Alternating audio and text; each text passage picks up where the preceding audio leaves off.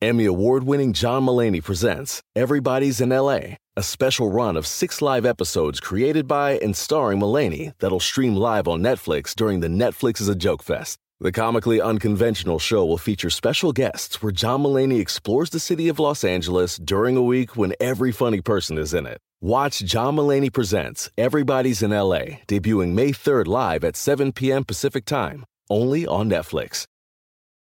Save big money on everything for your spring projects at Menards. We have all of your garden and landscaping essentials. Master Garden Premium Garden Soil contains a slow-release fertilizer that feeds gardens for up to 9 months. It produces better results and is ready to use for all your gardening needs. Save big on Menards' great selection of garden and landscaping products. Compare brands in-store or online at menards.com. Save big money at Menards.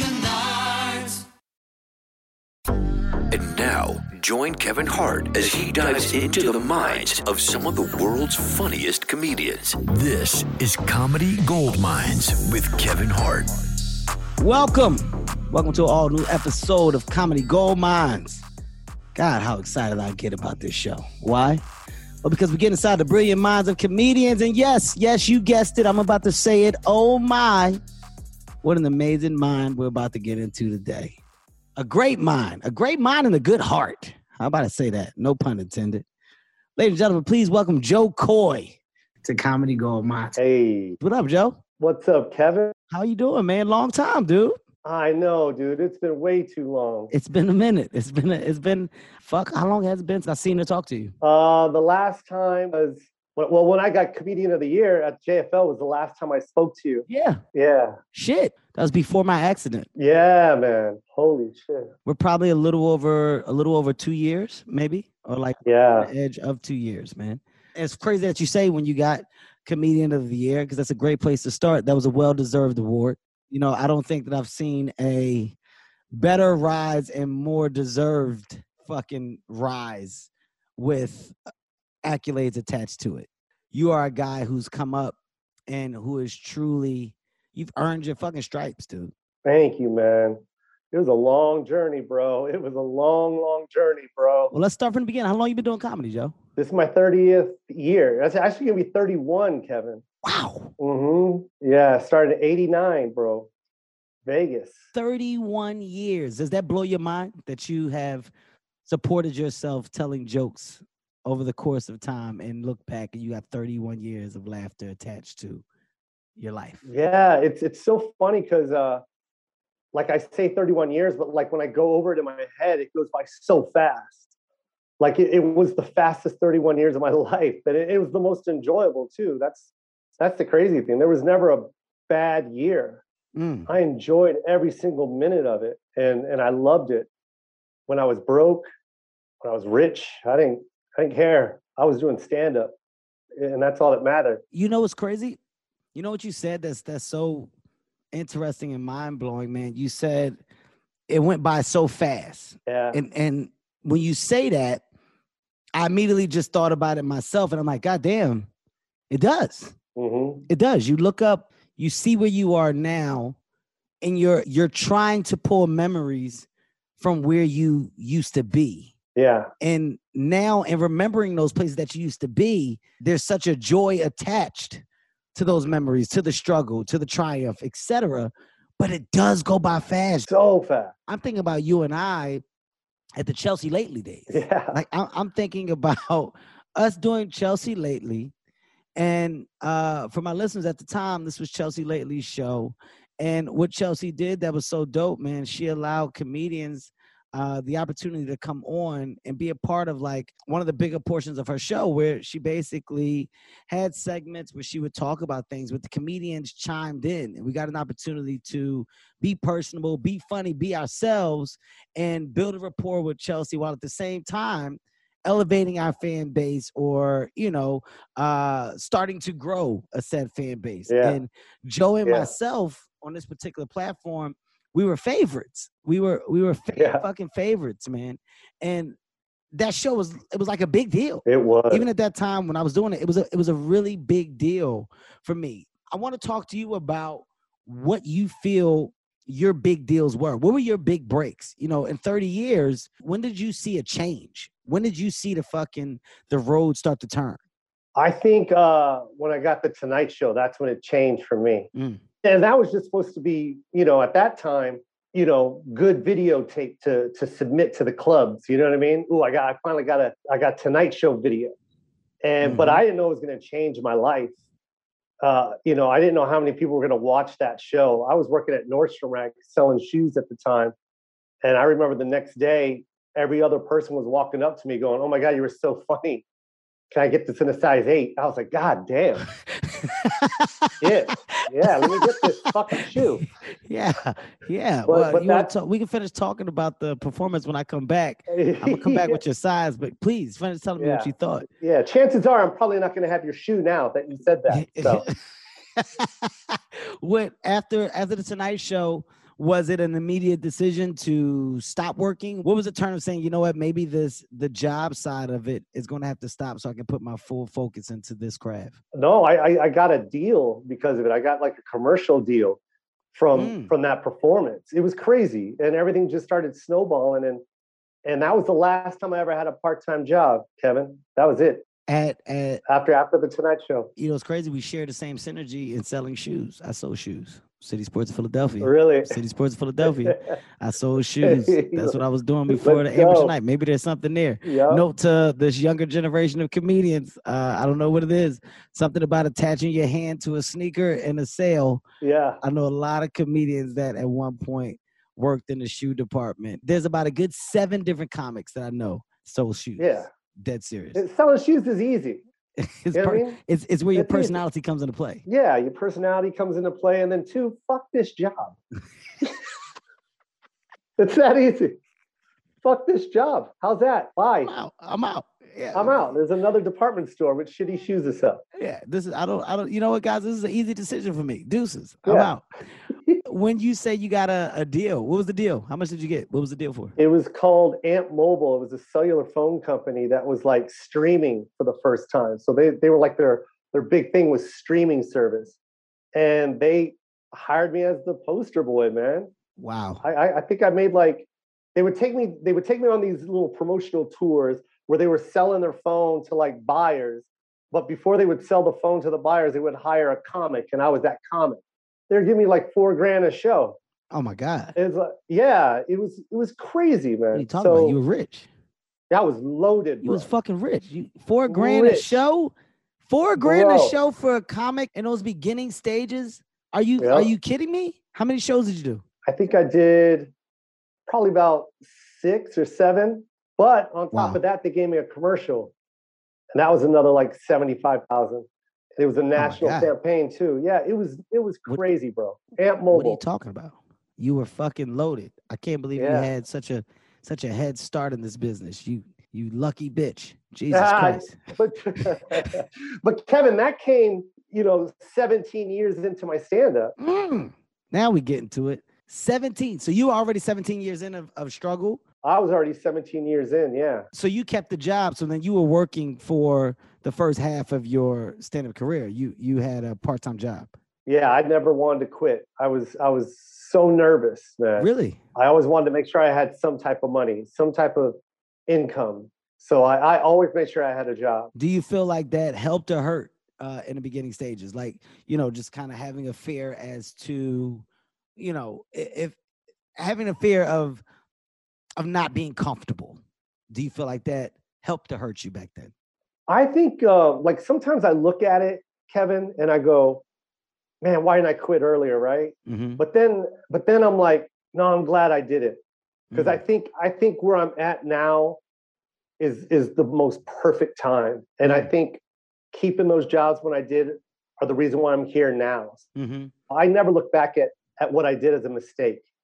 I feel like I wasn't prepared. I wasn't ready. And I think that was the right decision at the time.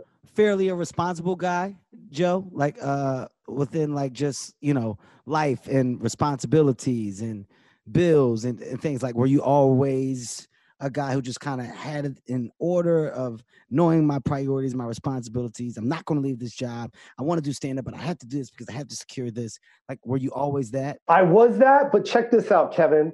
I knew what I wanted.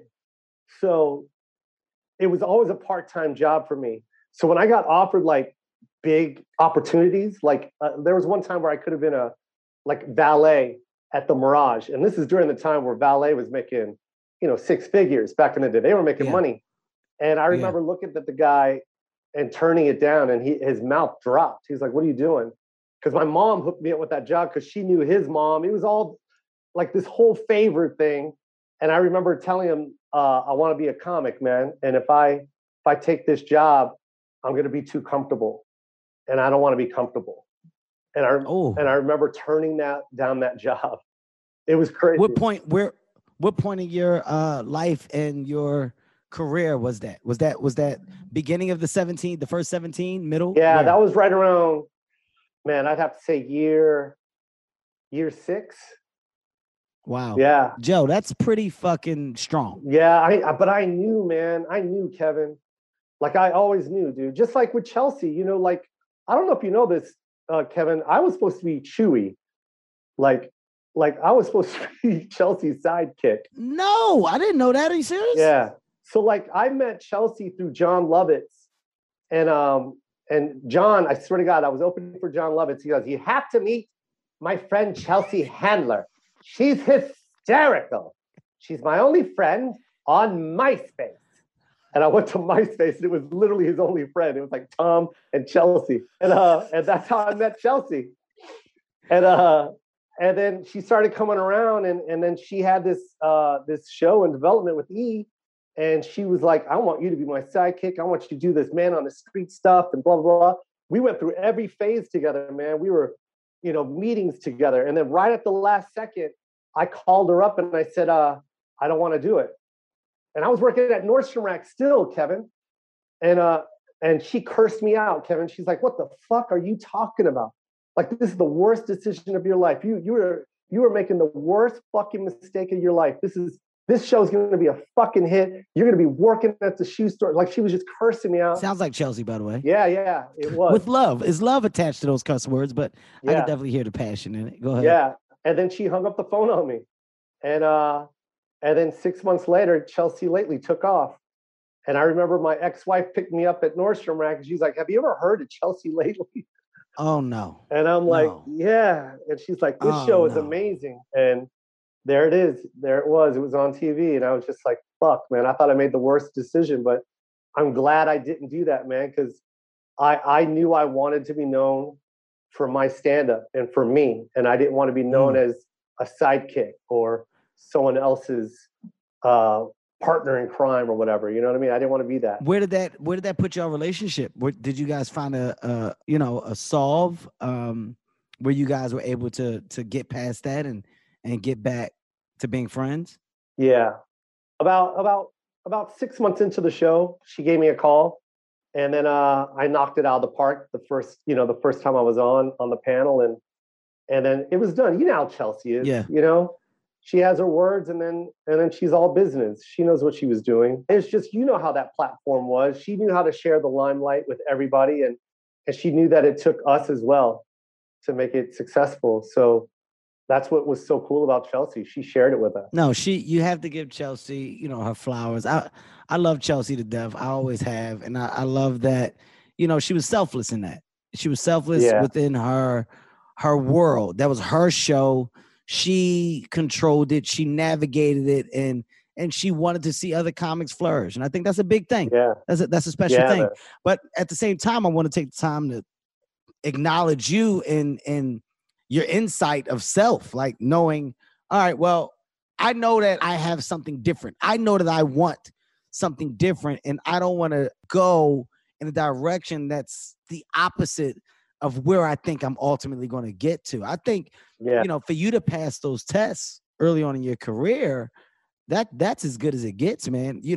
Passing the test of, comfort within financial circumstance, that's a big one. Yeah. That's a fucking big test at 6 years in when you're not making fucking money. You pass that test. And then there's another test where you get to be on TV, and there's this opportunity of sidekick,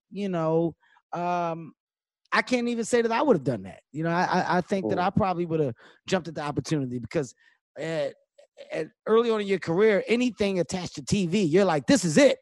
I'm going to fucking make it. This is it.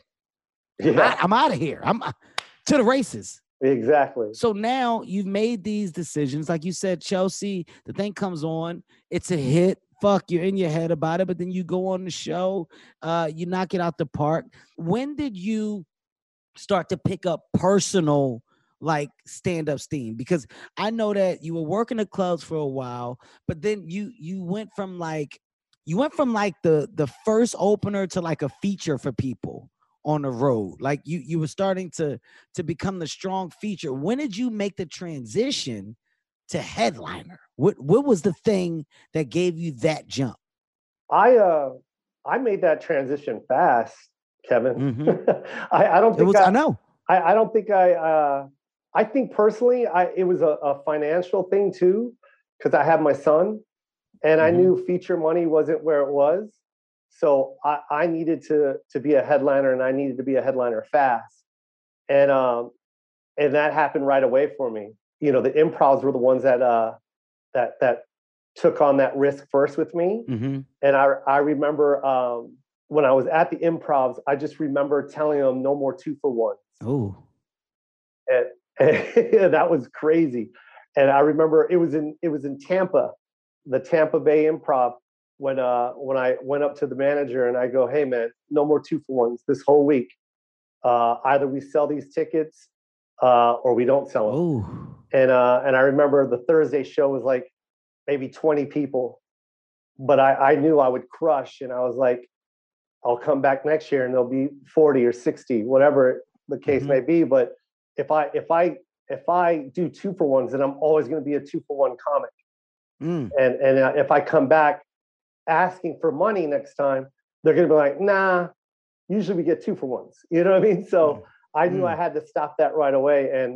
And that's how it all went down, man. For my listeners, to clear up what he means when he says 2-for-1s, you know, is basically you buy for the price of one ticket, you're getting two, right? You know, it was always enticing an audience to basically come to shows where they may or may not know the comic because they want to get you there because the money they felt was in the food and beverage. So as long as we get you in the seat, we're going to make money on food and beverage. Yeah. So, you know, for comedians, if you are comfortable in their business acumen and their approach to how they're going to make money, like Joe said, you can find yourself in a tunnel of revolving income. It's not going to change. Yeah. Unless you're one of the comics that take the risk. A lot of comics don't like to take that risk, Kevin. No. A lot of comics like to be comfortable. They'd rather just get that paycheck and just do the 2-for-1s and fill up the room, but you're not establishing a fan base. Mm-hmm. You're just packing a room,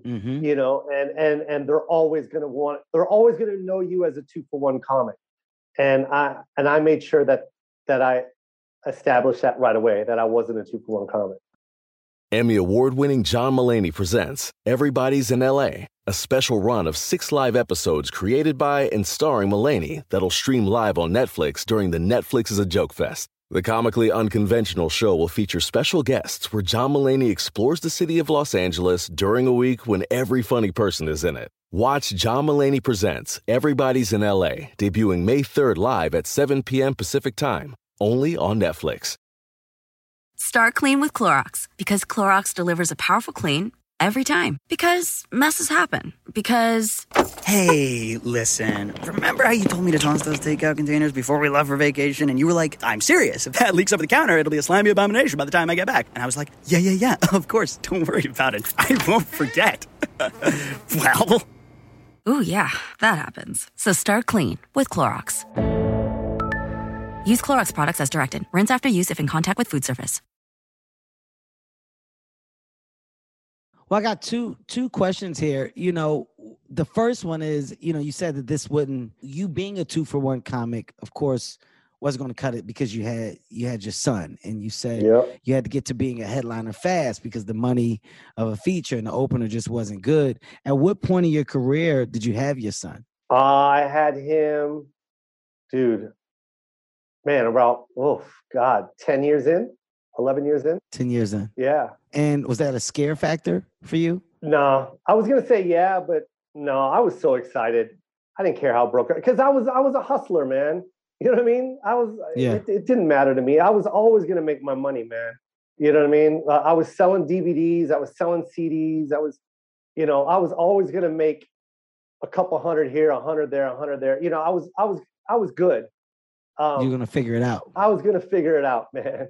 And so, yeah, I wasn't nervous. It just motivated me. And I just knew I wanted to impress my son.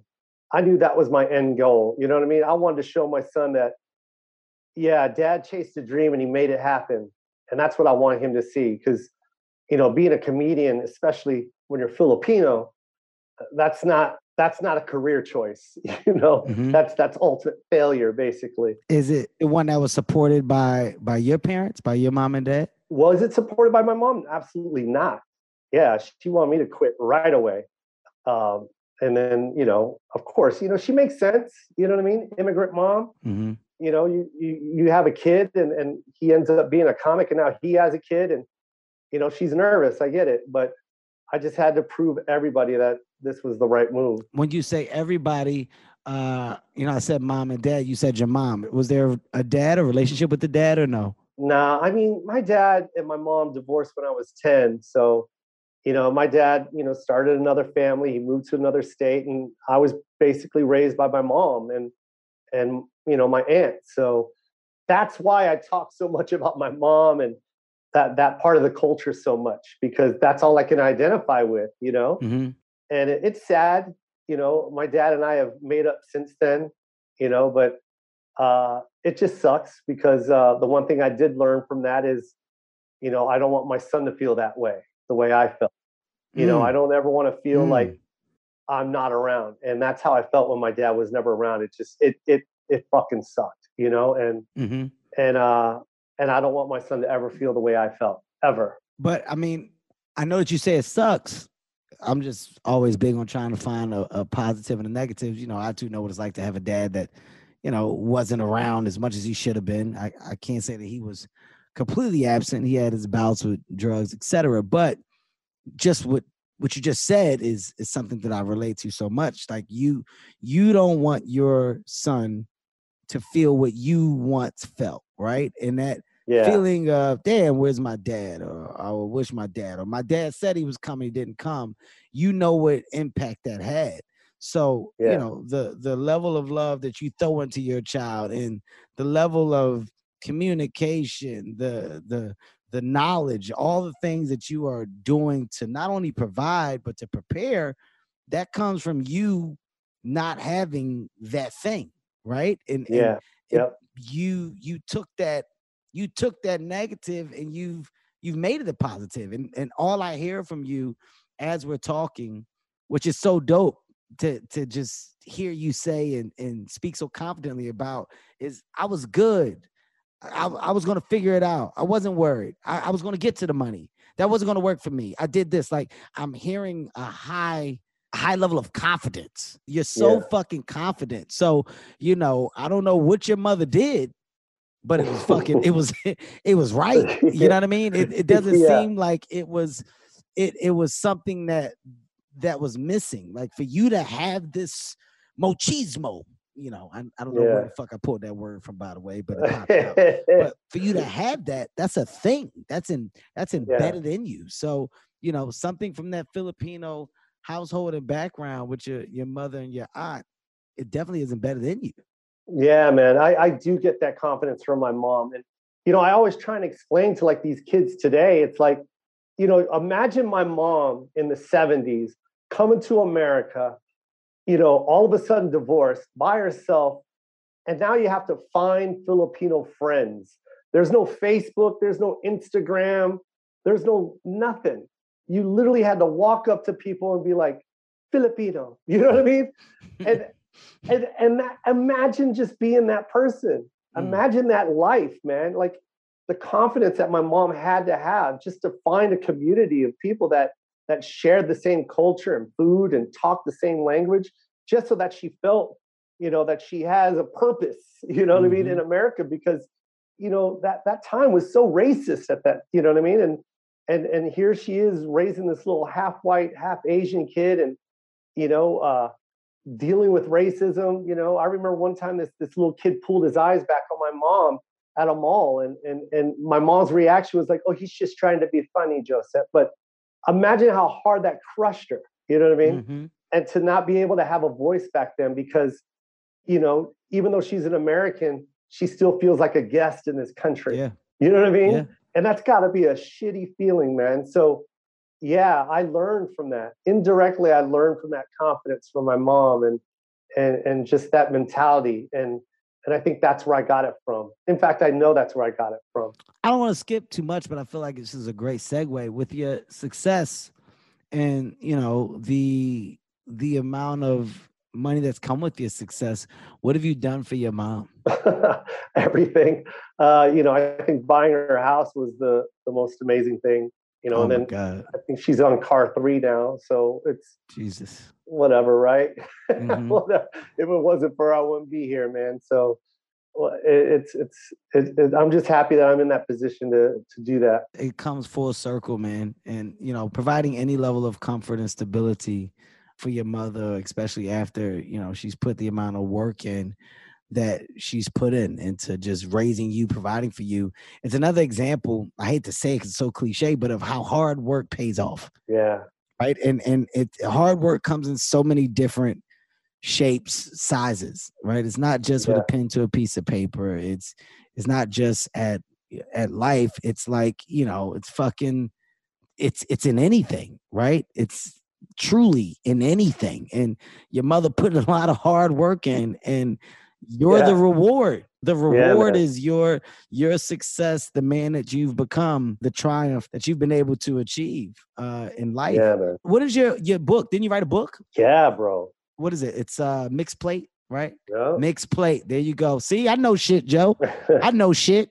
And it's Chronicles of an All-American Combo. Yeah, man. Right? Yes, sir. Give me some insight. Give me some insight so we can toss some love to your book. This book, man, I just wanted people to hear my story, dude. Like, it was a struggle. Just like I said earlier about my mom dealing with racism, when I was a kid. And, I wanted to get into detail about things that I can't say on stage. When you're on stage, you have the responsibility of being funny. But yet I still tell my truth, you know what I mean? But I still have to be funny. Whereas the book, I don't really have to be funny. You know what I mean? No, you can be honest. You can be fucking honest. Yeah. And dump it all out and be very vulnerable and be very transparent and hopefully people will relate to that. But I'll tell you one thing, man, it was so therapeutic for me, bro. Absolutely. Talking about my brother, which, I hate saying this, but I was so embarrassed to tell people I had a brother, and because my brother has schizophrenia and every time people ask me, do you have siblings? I always said I have sisters, but I never said I had a brother because I was so embarrassed. And that's the times that I grew up in. And that's not a healthy time, where you're supposed to keep that to yourself. Oh, that's a family secret. You guys keep that to yourselves. No, man, it's okay to talk about stuff like that. Mental health is real and everyone suffers from it and everyone deals with it. And when you let your story out and let people know, you'll realize that you're not alone.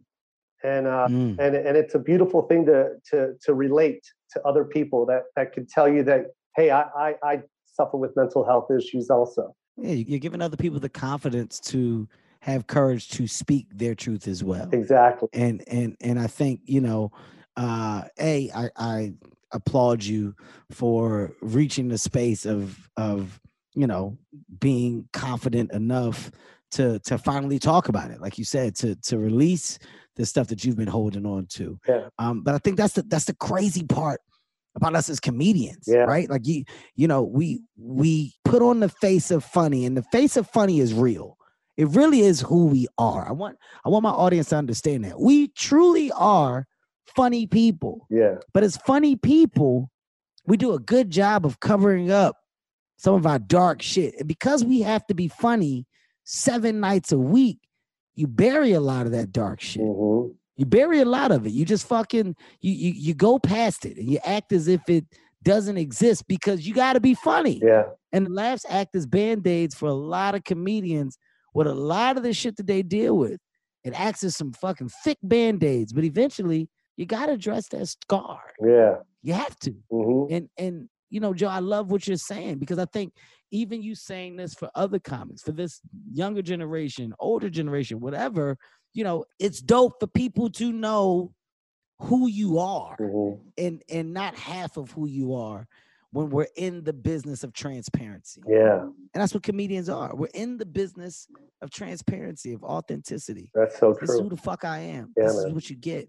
I love that. What else? What else did you feel you touched on in the book that you were so happy to finally get out? You know, just everything from the business. You know, I really wanted to let people know just how hard it was for me. It wasn't easy, man. You know what I mean? And there was a lot of decisions that I made, you know, that like I pat myself on the back to this day, man, because there are times where I just wanted to walk away, bro. And I'm glad I did it. And you know, people see my Netflix specials, and I'm like, you know, a lot of people go, oh, the reason why you blew up, Joe, is because your Netflix special. Well, you know, to be honest, Netflix didn't give me a special. They turned me down. You know, they turned me down so many times. And I went and shot that special myself with my money after they already said no. And then when I shot it and brought it back to them, they bought it from me. And you know, the rest is history. But it was me that made that decision, you know. You took the risk. Yeah. You took the risk. You took the burden. Exactly. High risk, high reward, man. And, you know, and don't ever tell me the reason why my success is happening is because someone gave it to me. I did this. And you know, sometimes people have to look at someone's backstory and their history before you make any type of judgment. You know what I mean? I'm gonna give you some insight. I don't give advice. I'm at this thing now where I don't give advice, because I'm not telling people things for them to do what I did. I give information just to try to, you know, make people aware. Yeah. I was guilty. I was heavily guilty of what you just said for a while, right? And it was the I monster, right? Fucking, I did this. I bust my ass. I did this. I'm the one that fucking went. I, right? Some truth to that. There's a lot of truth to that. I definitely did. I definitely fucking did. I definitely grinded. I definitely put blood, sweat, and tears into this thing. But you're not by yourself, right? So even when you say the I side of it, you're not by yourself. And that's in so many different ways, right? So many different fucking ways. I truly believe that, you know, stars aren't seen a lot. You can look up on the sky, you know they're there. Yeah. But those ones that shine are fucking rare. Oh, fuck. You see that star right there shining like shit? You see that? There's not a lot of them. We know they're there. You can look up in the sky. I know for a fact stars are up there, but how many of them shine, Joe? Yeah. How many of them fucking shine? Exactly. So I believe when you are a person that reaches said status or said success, there's from whatever it is that you may or may not believe in, there's a thing attached to that. You're a chosen one. Like you're a fucking workhorse. That's embedded in you. That's a thing. And when you talk about what people have and what people don't have, they don't have that thing. Joe, you got a thing. You got a fucking ambition, a thing, but it's given. It's developed, right? Yeah. So when you say the I, just always think about like, yo, nah, I got some people that were with me, you know, whether it's the mom, whether it's the son, whether it's this energy that you have, whether it's a higher power you believe in, whatever this thing may be, because I can't speak for you. I'm just, whatever it is, it comes from somewhere. Yeah. And what made me aware of that, my accident showed me I'm not in control. Yeah. Right. And that's when I fucking stopped with the I. Because I was like, oh, I don't control shit. I can say whatever, but that fast, it was almost over. Yeah. It was almost over. So I'm not the one that's just navigating and moving. Okay, Kevin, let's slow down, continue to work, but let's be aware. I say this to you to say, or to put out there for you, make sure you're aware, Joe, like you're a fucking hustler, you're ambitious, you're driven, and you create these moments that have come, and you've done a great job of it. But just remember, you got there's something in there. You're special, Thank right? you. Yes. That comes from somewhere. It's just something to put in there for you, right? So yeah, you need your chip. You need your chip on your shoulder. You need your reason for an attitude. And I get why, because I know where you come from after hearing you talk. But I'm telling you, I was guilty of that, and recently, and I'm younger than you. I'm 41, but I swear to God, it's helped me so much more since I've done that, because I still move the same way. I'm just much more like I'm what's the word? I'm just a little more fucking gracious within it. Yeah. I'm just very thankful. Yeah. Right? Regardless of who it is, I'm just very thankful. Yeah. Because I understand that it doesn't have to be. It doesn't. Yeah. But when you talk about creating your moments, Joe, that's special. Thank you, man. Taking your fucking money, shooting your own special, then going back and selling it to the same people that told you no, that's fucking special. Thank you, man. That's special. Appreciate that. That's my little piece of information. Thank Nothing you. more. Emmy award-winning John Mulaney presents Everybody's in LA, a special run of 6 live episodes created by and starring Mulaney that'll stream live on Netflix during the Netflix is a Joke Fest. The comically unconventional show will feature special guests where John Mulaney explores the city of Los Angeles during a week when every funny person is in it. Watch John Mulaney Presents Everybody's in LA, debuting May 3rd live at 7 p.m. Pacific Time, only on Netflix. I will say this, Kevin. I want to say this about, well, I've known you for so long, you know what I mean? Mm-hmm. And just seeing your rise, because I felt like we were always on this climb together. And then, of course, that's what made it so exciting to see one another, by the way. Yeah. And then the Kevin Hart climb just went, it just kind of took off on some SpaceX shit. And then, like, this motherfucker got rocket boosters. Weren't we just friends yesterday? Motherfucker, I just got a manicure with him. Me and Kev were literally, I just saw him. What? I just got a pedicure with him at JFL. No, but I remember one thing when people get successful, right? They I feel like there's a lot of jealousy, right? Mm-hmm. When people see someone like Kevin blow up the way you did, people look at it and get very jealous, and you can use that. They use that jealousy, and it ruins whatever it is that they plan on doing in their career, because they're consuming their drive with jealousy, right? Instead of learning from someone's success or appreciating someone's success. Because I will say this, man, when you blew up, I was like, what the fuck, right? But I remember saying, and it was in an interview, and you can watch it. It's on AOL Build. And they were like, what's next for you? And I go, Kevin Hart showed the world that you can play arenas. Wow. So I want to play arena. And I go, so that means I can play an arena. Wow.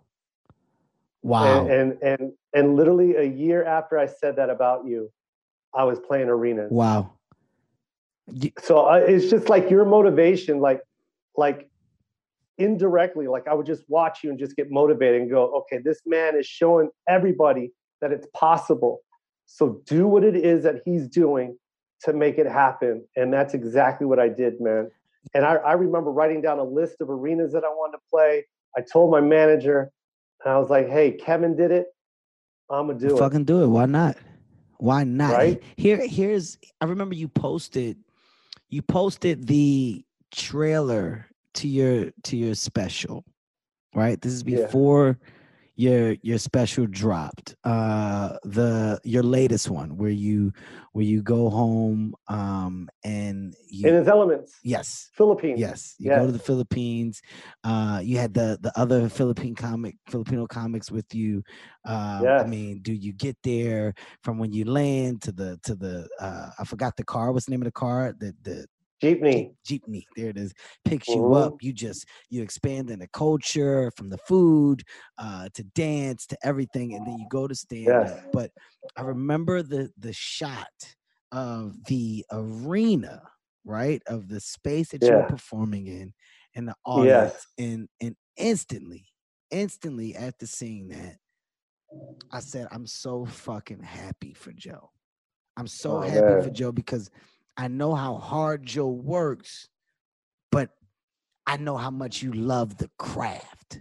And you and, Yeah, and man. in that special, what I took from it was your love for your people, for your heritage. Like there was such an abundance of, I want to inspire my home and the people here to understand that we can do, there is no reason why we can't come and get it done. Yeah. I'm getting it done, guys. So here's the door. Here's the door that's now open.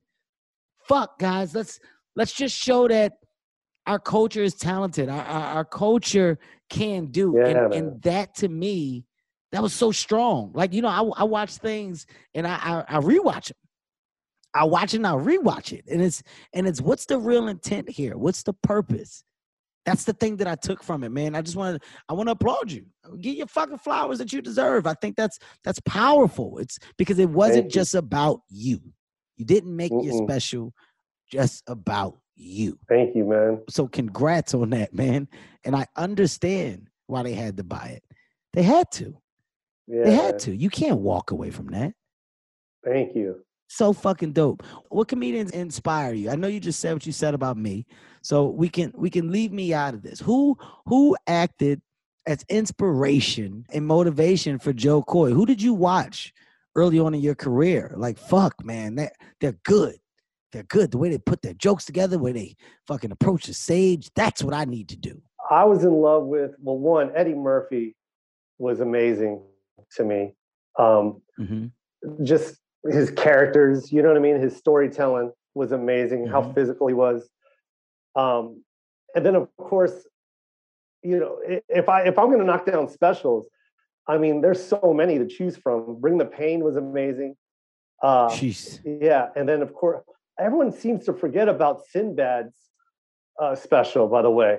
Fuck yeah! Are you talking about where he came down the aisle with the shoes, the platform shoes, man. and the mink coat? Oh my god, bro! Like, oh my god, he clean comedy at its finest. At its finest, bro, and its finest, and a crusher, man, a beast.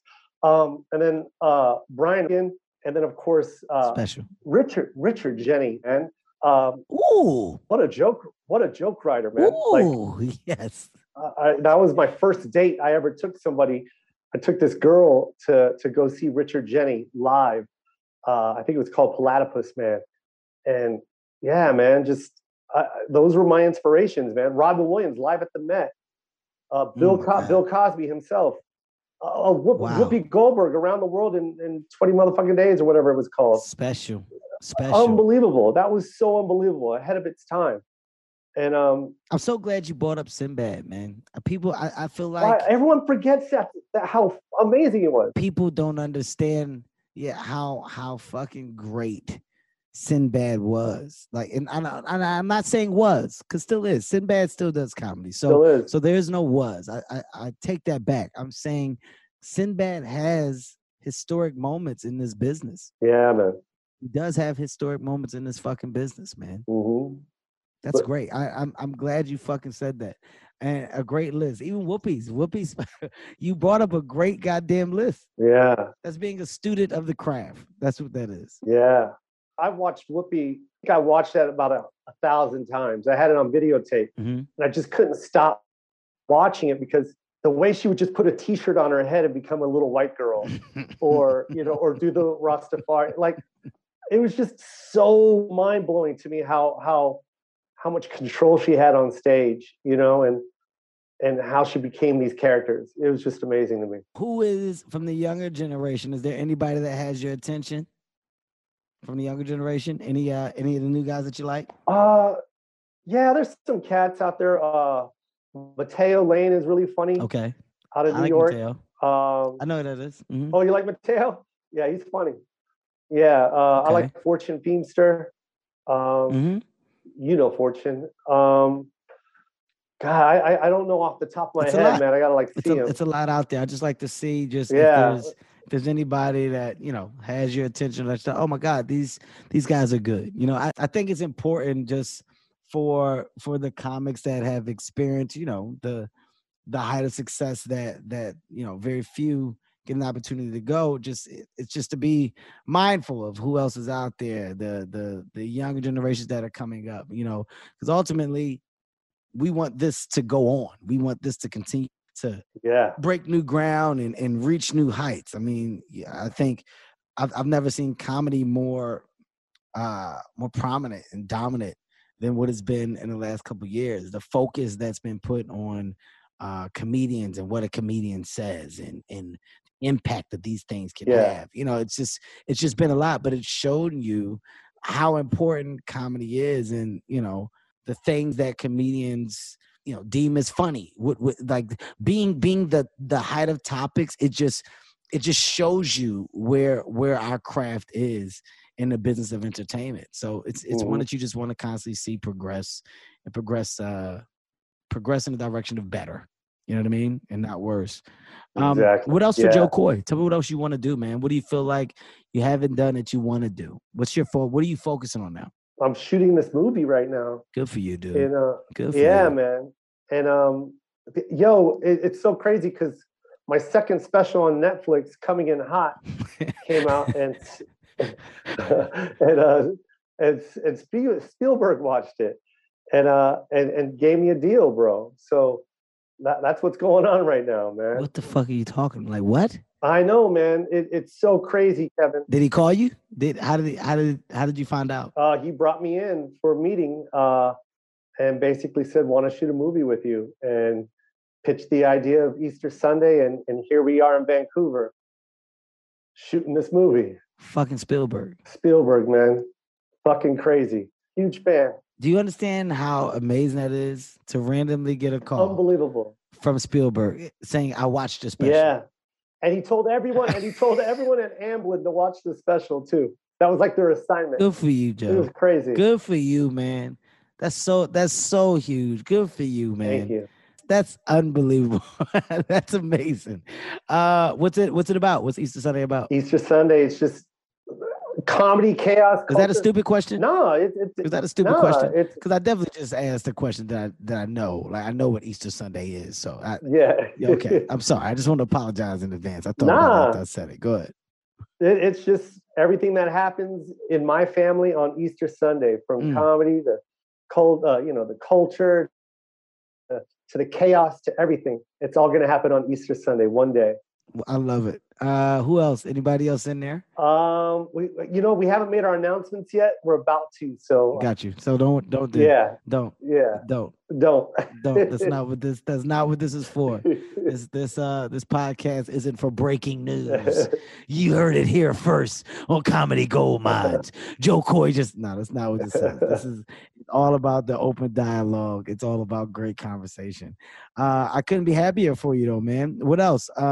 Movie. You're shooting a movie right now. Is there anything else that you want to check off on your list? At this point, you're in a position where doors are just going to continue to open. Are there any that you're trying to kick through? Any that Joe Coy's like, fucking, I gotta get there? I want this first and foremost, man. In His Elements, my special In His Elements has been nominated for an Emmy. So Kevin, if you can just call somebody, man. Let me call somebody. I'll make a fucking call right now. Make a fucking call, man. Yeah, I got some goddamn. I got some juice in this town. I'm gonna make a fucking call. I know you. Hey, Kevin. Hey, Kevin. I know. Get somebody on the goddamn phone right now. My friend Joe Coy special is nominated. Please give me a goddamn Emmy, please. Okay, this is a big fucking deal, huh? Is that asking too much to give my friend Joe Coy a goddamn Emmy? He needs an Emmy, right. Okay? He works hard. Give him a fucking Emmy, okay? He don't ask for much. One goddamn Emmy. You never heard Joe ask for shit. Give him a fucking Emmy. Is that asking too much? One Emmy? Ain't gonna hurt nobody. God damn it. Just so frustrated about it. God damn, Joe's a nice guy. That's why they give me the Emmy, because I'm nice. He ain't never hurt a soul. He's never hurt anybody. Give him a fucking Emmy. Yeah, they give it to him. Joe, did they give it to you? Yeah, Kevin, it says nice guy at the bottom. I don't know what this is. What did you say, Kev? Don't worry about it, Joe. Enjoy, buddy. Just enjoy it. Dude, I gotta ask you this, man, and just an important question. 30 plus years in the business. Has Joe Coy's team stayed the same, or has Joe Coy's team changed? And that means managers, agents, lawyers. Has there been a nucleus that's grown with you, or have you had to make changes? No, it's been well, in the last 6 years, yeah, I've made a change for the better. And this team that I have now is just unfucking believable. And some of these decisions that I made were encouraged by this team. And thank God they encouraged me to do it, because my team before this, I'd probably still be selling shoes, bro. Wow. That's for real too. I mean, look, it's all about progression. It's about progression. Yeah. And once again, it's a we. It's a we in there. And this is something that I'm getting really, really good at, just understanding the importance of the we, and not the me. And it's helped me so much the more that I have empowered some people that I brought around me to just be talented, be good. They've elevated the thing and infrastructure that we're all within. So, that's dope as hell. That's also growth, man. You're older, you're getting polished. Isn't it amazing? Yeah. Like the level of understanding that we get the older we get. Yeah, it's crazy. It's truly insane. It is. It's I love where I'm at today than where I was 12 years ago. I'll tell you that much. Yeah, I love where I'm at right now. And I'm happy. And I'm happy with the decisions I made. That's dope. Happy is the key word. If you're listening, emphasis on happy, because you don't have to be. The success in money, it's an assumption that it makes you happy and that you're supposed to be happy, but it's not always the case. You don't have to be. No. So when you hear a person say that, that's special to find happiness in what you do in your life, in your purpose in general, man. Joe Coy, I can't tell you enough how proud I am of you. Genuinely, I sit here as a friend. I sit here as a fan. I'm a fan. You're fucking one of the funniest, not just on stage, but like in person. I want to say this. Joe Coy is one of the funniest in-person bit participators that you can ever be around. Joe Coy and I used to do bits that would last for weeks when we see each other. Just ongoing bits. These bits went in. You gotta be a special comic to know how to prolong a bit that can just go on and on. It's one of the things I love the most about you, man. All around a good guy. And I thank you. I thank you for letting us get into your mind today, Joe Coy. God damn it, this is Comedy Gold Mines. What we do here is get into the minds. I love you, Kevin. I love you back. Of brilliant comedians. And oh my God, what an amazing mind we got into today. Joe fucking Coy. Ladies and gentlemen, once again, get his book. It's called Mixed Plate, Chronicles of an All-American Combo. And what you get is truth. You get another level of truth. The man told you he dived in so much deeper than what he's dove in the past. Yeah, you've heard him on stage. And if you haven't, go watch his specials. Go watch his specials, and that'll give you a better understanding of how deep he's going within the story that he's telling in his book.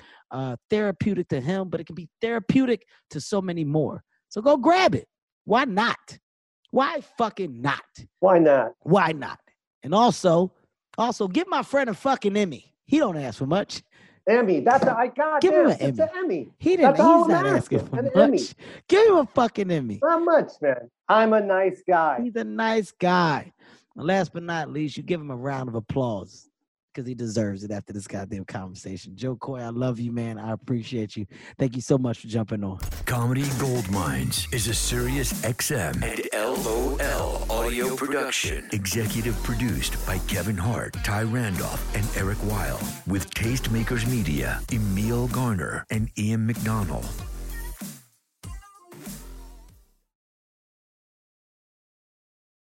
Emmy award-winning John Mulaney presents Everybody's in L.A., a special run of 6 live episodes created by and starring Mulaney that'll stream live on Netflix during the Netflix is a Joke Fest. The comically unconventional show will feature special guests where John Mulaney explores the city of Los Angeles during a week when every funny person is in it. Watch John Mulaney Presents Everybody's in L.A., debuting May 3rd live at 7 p.m. Pacific Time, only on Netflix.